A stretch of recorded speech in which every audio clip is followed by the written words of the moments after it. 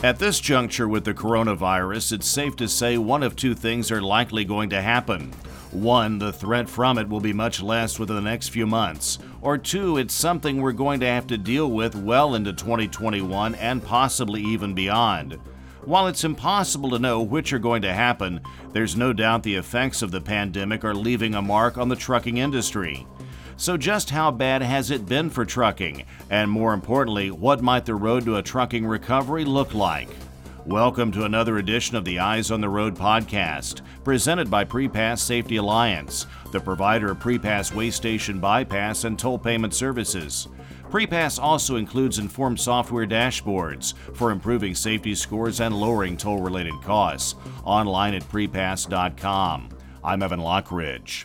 Before COVID-19 hit the U.S. in March, there was a fair amount of talk in trucking about the state of the industry. Some were lamenting that freight levels and rates were simply not as good as they were in 2018, when both hit some of their best levels since the so-called Great Recession. These days, those pre-coronavirus levels from early this year don't look so bad after all. In fact, they actually look great, at least relatively speaking. So where is the industry heading? Joining me to discuss this is one of the best trucking reporters in the business, William Castee. He's senior trucking editor at the Journal of Commerce. Since the coronavirus struck, Bill has talked to numerous people in trucking, from CEOs and other fleet people to industry analysts, shippers, and many others, for his stories that are in print and online at joc.com. He's been kind enough to join us on the line to share some of his insights. Bill, thanks very much for being here. Hey, it's my delight. Glad to be here with you.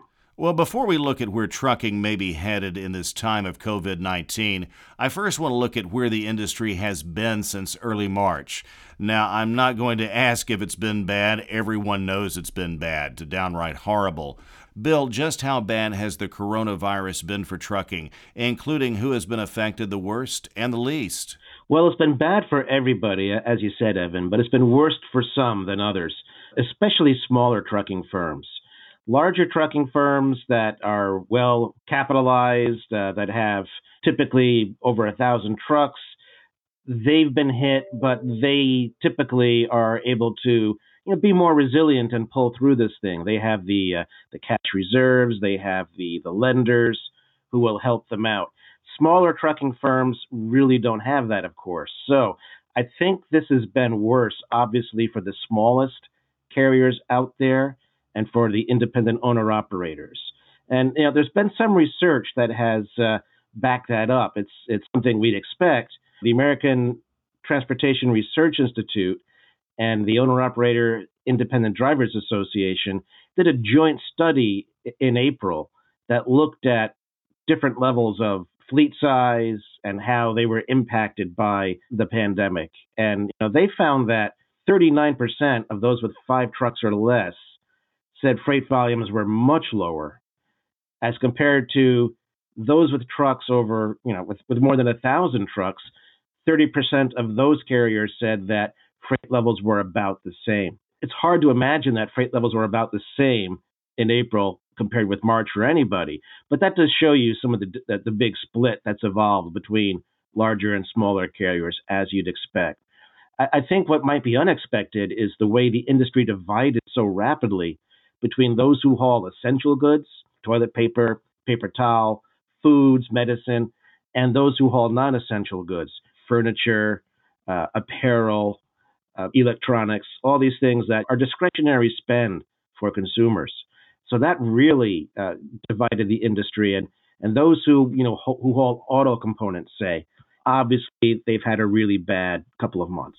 Okay, now let's look at the future, but I want to divide this up between the near future, the rest of 2020, and what I call the later future, into 2021 and beyond.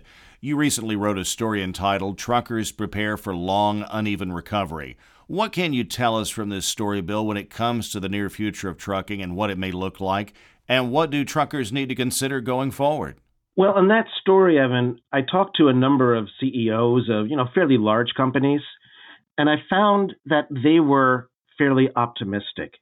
And a lot of trucking CEOs, and you've talked to as many as I have, they tend to be optimistic people. They don't tend to say, freight's going to be really bad next year, or we're going to see rates drop by 50%. Rates are always going to go up. Drivers will always be in high demand. Trucking is critical to the economy. And they're right about that in the long term. But in the short term, I see real obstacles for a fast recovery from the pandemic, both for the general economy and for trucking. GDP has dropped. You can pick your forecast or your percentage, depending on the economists you follow, but it's quite possibly down 15% in the second quarter. We have 30.3 million people who have filed for unemployment benefits in the past 6 weeks. Not 6 months, but 6 weeks. And then we have, according to the latest ADP employment data, 20.2 million private sector jobs lost in April from March. So that right there creates a huge obstacle. People aren't going to be rehired as quickly as they were laid off or furloughed or fired. That's going to mean it'll take time for consumers to rebuild their purchasing power. Even though they're getting more benefits through the Pandemic Relief Act and through higher unemployment benefits, a lot of that is going to be temporary, and it's going to perhaps help them pay the mortgage or the rent for a month, but they need to have more money on hand to survive a longer period of unemployment, if that's going to be the case. And there's so much uncertainty, I think that consumers are going to be really reluctant to go out and begin a lot of discretionary spending as they had been doing before the pandemic. So it's going to take us a while, I think, despite the hopes of a lot of carriers, to get demand up to the level where it's going to forecast a recovery and really hasten what the trucking companies are hoping for, which is absorption of capacity and upward pressure on rates. One of the things I've been reading about that concerns the near future of trucking, as well as the present, has been rates. Some are claiming freight brokers are price gouging those who depend on the spot market. Brokers counter the problem is that these rates have fallen dramatically the past 2 months because of simple supply and demand. Your thoughts about this, Bill? Supply and demand is the root of the problem. It's true that brokers tend to have higher margins than trucking companies. The average broker margin, according to the Transportation Intermediaries Association, is about 16%. But at the same time, the rates have fallen by double digits from March and February. We're at a point where, there are lanes out there, especially long haul lanes, where we're seeing per mile rates paid by shippers at about $1 per mile or less. And that is really pretty extraordinary. Certainly, it's hard to imagine that freight pays a trucking operator's costs, whether they're an owner-operator or a small company, even a large company. You're going to see considerable pain caused by this. And are brokers responsible? The shippers don't want to pay higher rates because they can find trucks wherever they look right now. So they're not going to necessarily take a higher rate from a broker just because the broker asks them nicely to take it. Brokers have their own costs, so they take some money out of this as well. And that's where their margin comes from. So should they take as big of a margin?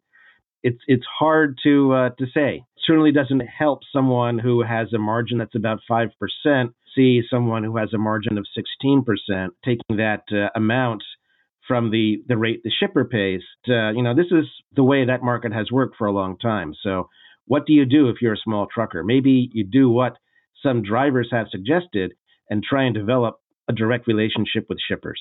It's probably good advice for truckers to have both shipper customers and broker customers in order to find the right freight mix. And in a time like this, it's hard to go out and find those new customers. It's probably a good idea for companies to begin thinking about that. One thing that ATRI found in its survey was that very few companies had a plan for any sustained disruption like this. It's something that people have to begin working on and thinking about.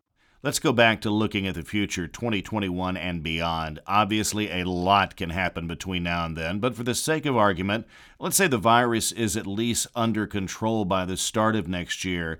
Is there a lot of optimism that trucking and the economy will be back to, quote, normal, unquote? I think things look a lot better the further you look out. 2021, certainly. We get through the rehiring of people, hopefully, by that time. Not a given that we'll see employment back to where it was in February by next February.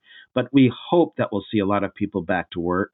We hope that a lot of the difficulties we're going to see in the reopening of the economy being resolved by that time. Right now, we're looking at reopening an economy that was shut down state by state and is going to reopen state by state. And even, in some cases, municipality by municipality. So that's not going to be easy because just because we reopen in, say, Georgia or Alabama, doesn't mean that customers in New York, Michigan, Illinois will be open, or suppliers in California or Washington State will be open. So getting things moving again is going to be more complex than a lot of people imagine.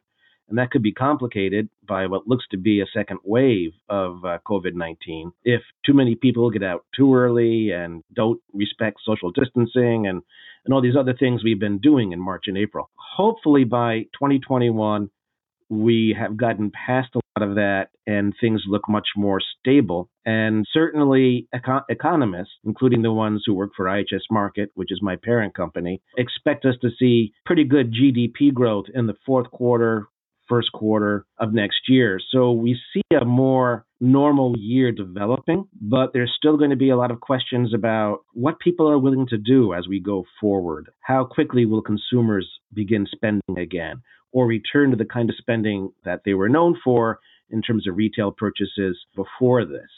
Are a lot of people going to be more frugal? I think that's a great question. So we may see what looks more to us like normal operations next year, back to business as usual, but I don't think it'll quite be as usual. I think we're going to still be dealing with the aftermath of this for some time to come to a certain level. Before this interview, you and I chatted by phone, and one of the things you said during our conversation that really stuck with me was that COVID-19 has shown just how interconnected trucking and the economy really are. Would you tell our listeners about this? Sure. I think we all know now, it's pretty obvious that the world economy is so interconnected that COVID-19 could spread from China around the world and the U.S. could be the center of the pandemic within 3 or 4 months. So we've seen the international impact of COVID-19. In the U.S. here, I think we still often think about the economy in regional terms to an extent. Okay, we're going to reopen this state or that state. The fact that, as I just mentioned a little bit earlier, you might not have suppliers opening in one state while businesses are trying to open in another, and consumers in a third state are still shut down, really shows us how interconnected our domestic economy is. It's very closely intertwined. And what happens in California ripples across the country, same as what happens in New York or in other states, in Texas, ripples across the country. Beyond that, I think that obviously people have seen just how important trucking is to the economy. It's been driven home by a lot of organizations, including APTRI and OOIDA and ATA. Certainly, there's been recognition in the media of how important truckers are to bringing essential goods to people, to keeping medical supplies moving. We see this after every disaster, right? After Hurricane Harvey in Houston or Hurricane Sandy in the Northeast, the forest fires out west. But when you have a pandemic that hits the entire country at one time, it really, really emphasizes how important trucking is. I only hope that some of that sticks after all this is over and people don't go back to their old patterns of behavior. And one issue we're seeing is a lot of truckers right now are faced with very low rates because the market's basically tanked. We've had stories about truck drivers who've been told, well, you can't use the facilities at our location when you show up to deliver. That kind of thing, it was bad in 2018. It's worse today. Certainly, I think we need to think about I think people need to keep the importance of truck drivers in mind long after the pandemic is over and not forget the lessons that they've learned here. That's a good point. And it seems to me, in your mind, Bill, there are other lessons or takeaways people in trucking can learn about this pandemic and practice in the future for the benefit of their trucking operation. Yeah, I definitely think there are. I think one of the big issues that I've heard from drivers right through to CEOs is communication. And, a lot of trucking companies had to really move quickly in March in order to determine who's healthy, who's at danger or at risk from COVID-19. How can we disinfect trucks? How can we make sure drivers have food on the road?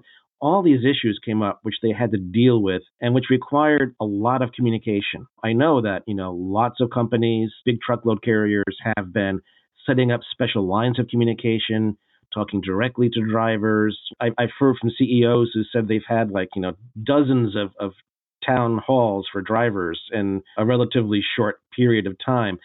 That certainly helped. I think they're finding out that this is not a bad thing to do on a regular basis, too. Communication is really important. I hear from drivers who say, hey, the shipper never communicated to my company, and my company never communicated to me that there'd be a delay of some type when I arrive at the shipper's gate.